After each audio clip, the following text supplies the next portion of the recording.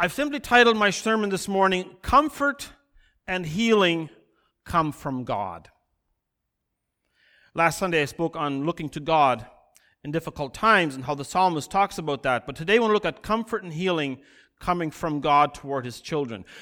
We don't need to elaborate the fact that we live in very difficult times. The world always has been in difficult times. Just look at the stories, the poverty in some parts of the world that Andy just mentioned. And there's many, many more we could talk about. But regardless how we interpret pain, brokenness, and things like that, I want to caution us a little bit about how we look at that. And I've sometimes said it this way. Let's not look at problems as problems. Rather, let's look at them as opportunities. I think when we look at difficulties and challenges in life with that lens, that is when hope is born and solutions can come. And I'm not saying we shouldn't name them. If something is going bad, something is going wrong, we need to name it. But from what perspective? With what lens? From what attitude? We can get depressed, and I'm one of them who has to really fight with myself. Oh, that looks so bad. That's so awful. And it is. And it's important that we don't get fixated on everything that's wrong as much as, okay, how can I help? What can I do? How can I serve? How can I bring light? How can I bring comfort? You see, when our mind just dwells on the negative, on the bad, on the hopeless, that's when despair sets in. Oh, I can't do anything. Discouragement, impatience, and it's dark. We're not arguing that. We're not knocking that. It's true, and so these things that people face that are very real. Right now, and Andy mentioned it in his presentation, things for many countries don't look good. And I sound like a broken record repeating this, but it's what we talk about. It's on the news. It's what we see everywhere.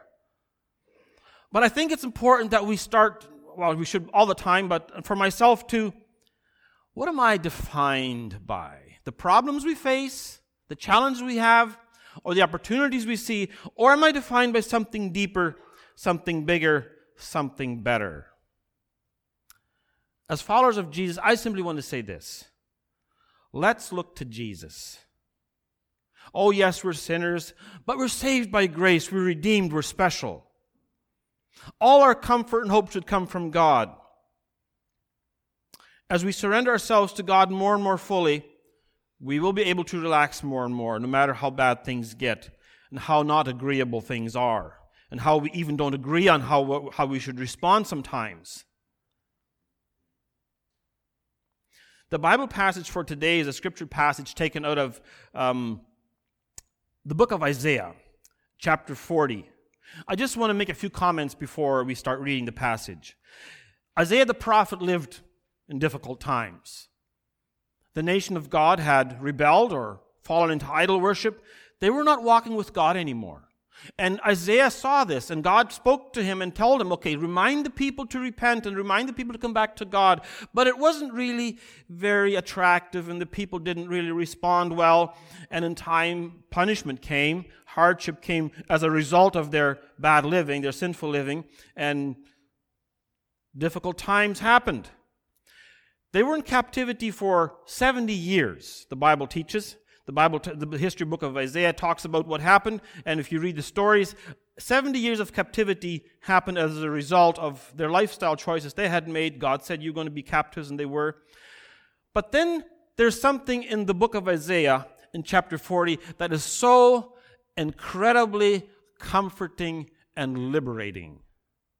And it's like the soothing salve of comfort on wounded hearts. And I want to read for us Isaiah chapter 40, beginning verse 1. Isaiah 40, beginning verse 1, it says, "Comfort, comfort my people, says your God." Times were hard. Things were difficult. And I just want to pick this verse apart for a little bit here. When it says, "Comfort, comfort my people," here in this case, in this story here, the word comfort, if you look it up in the dictionary, it's a noun, a thing. when you talk of comfort, but it's also a verb, something that is done, some action.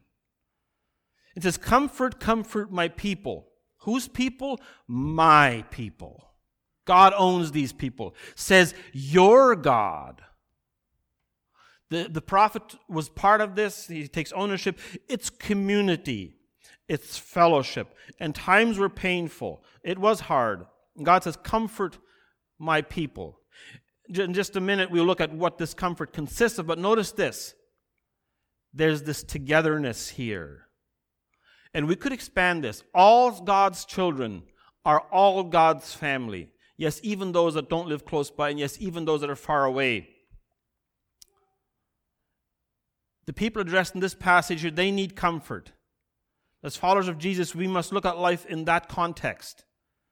The situation, yes, in this situation was brought on by their behavior, but I want to also quickly point out that sometimes bad things happen not because anybody else sinned, but not because they sinned, but because somebody else sinned.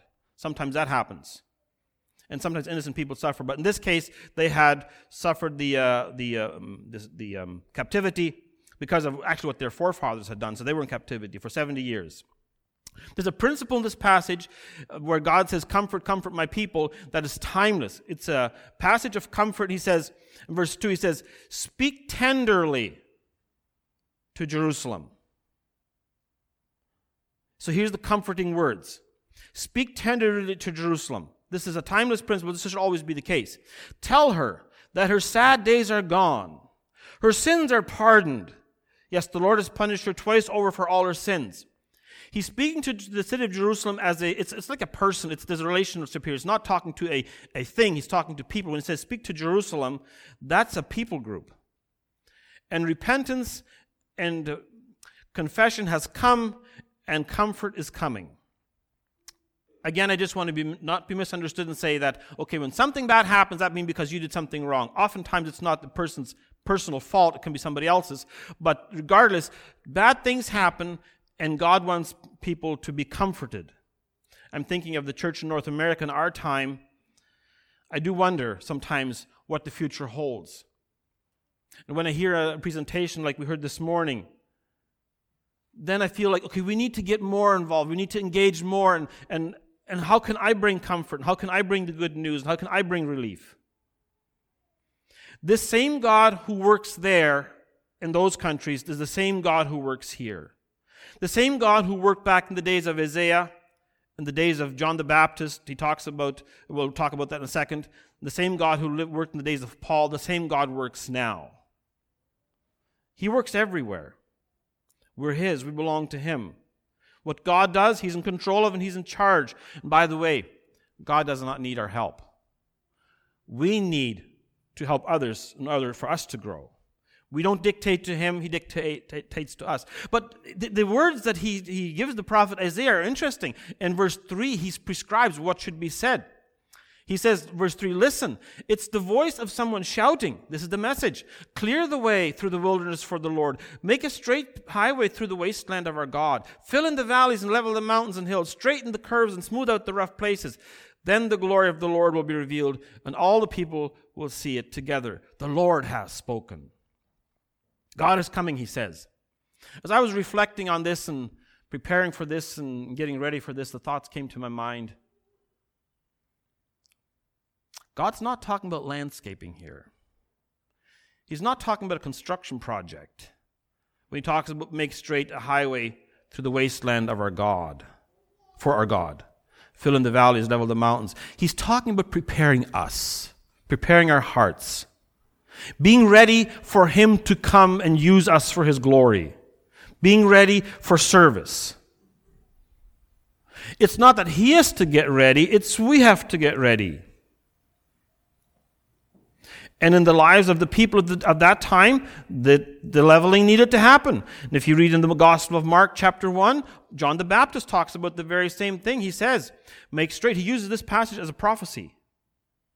Too often times, we would want God to help us, but not have conditions on us. He has conditions on us.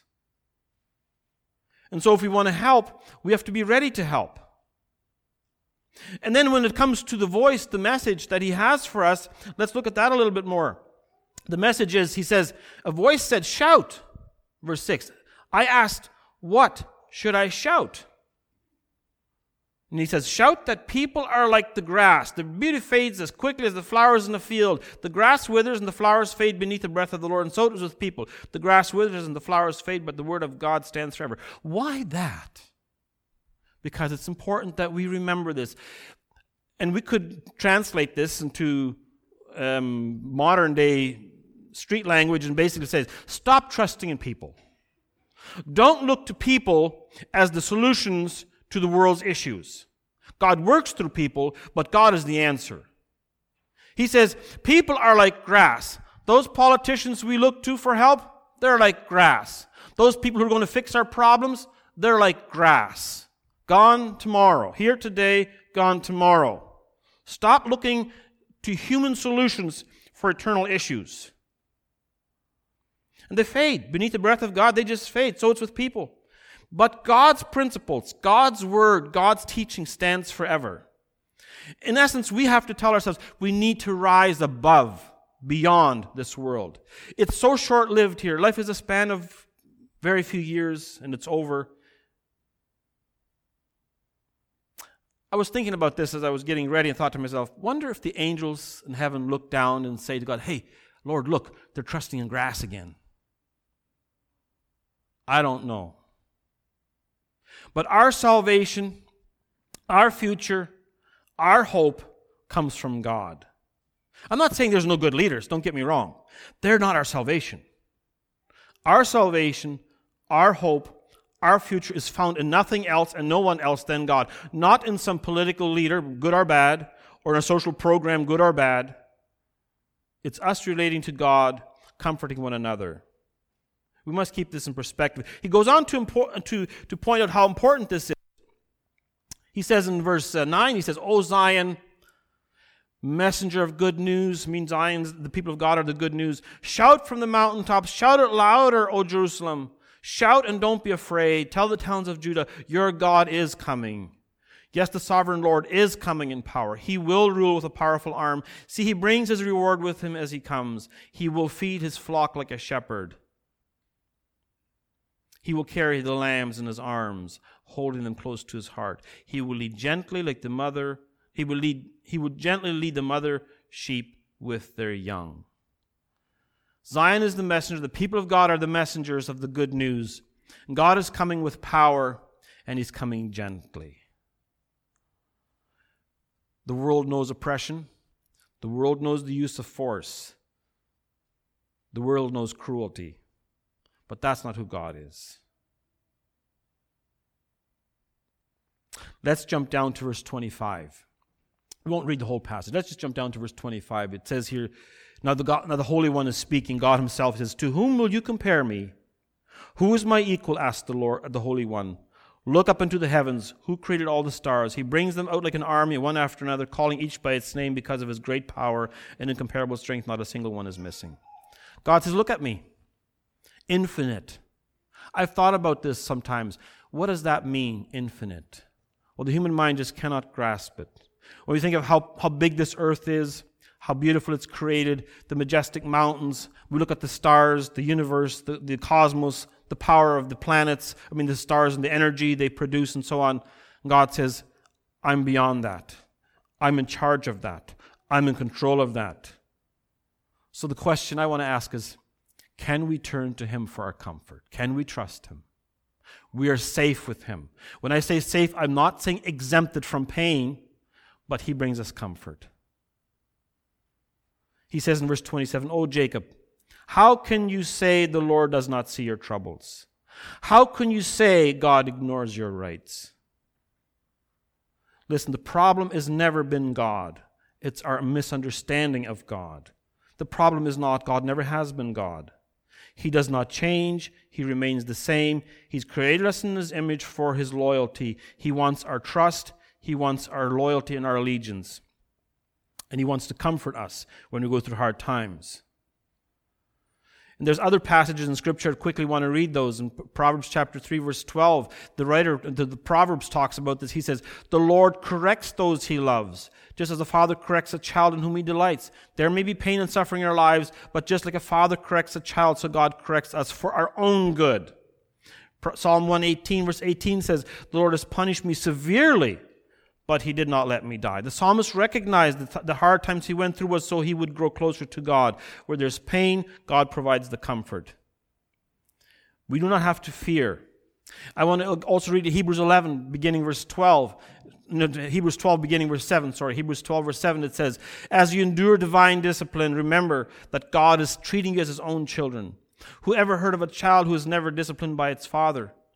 God does not discipline you as he does all. If God does not discipline you as he does all his children, it means you are illegitimate and are not really his children at all.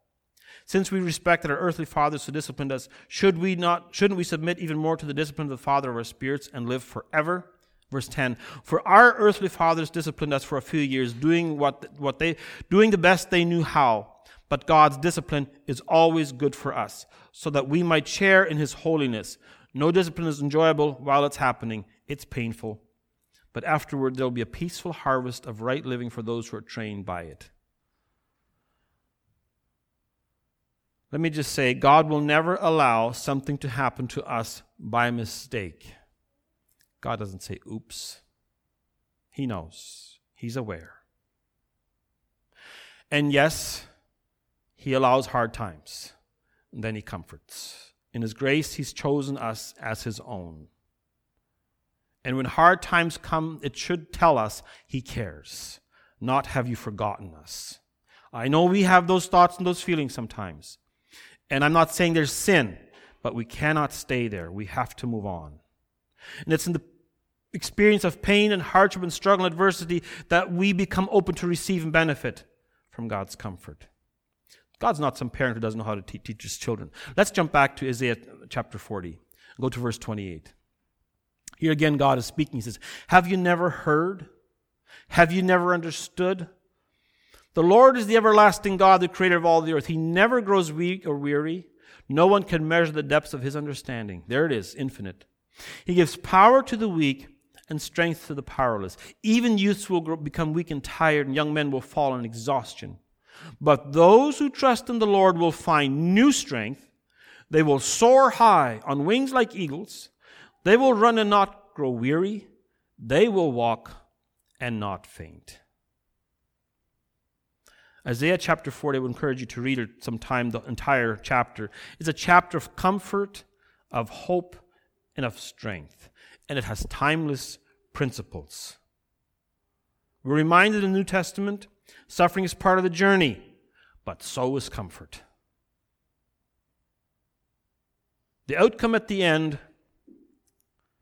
is restoration, fellowship with God for those who've fallen, those who are in the pain. We're on the journey, and it will not last forever. It will end. In the meantime, we endure, we continue on. So how can we bring this home to take with us through the week? Let's remember this. There'll come a day when the last page of history will have been written.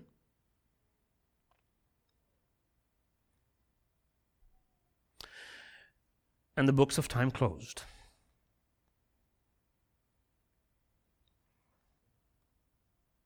It'll be worth it.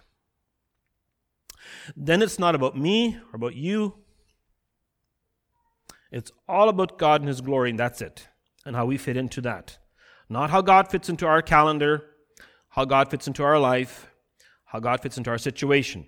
It's all about how God has shaped and formed and molded us to fit into his picture. That's what it's about. So we need to shift the focus away from ourselves, away from what we think is bringing us down and we're struggling with. I'm not saying denying it, but that can't be the focus. Focus back on God. And then allow his comfort and his peace from his Holy Spirit envelop us and carry us in the hard times.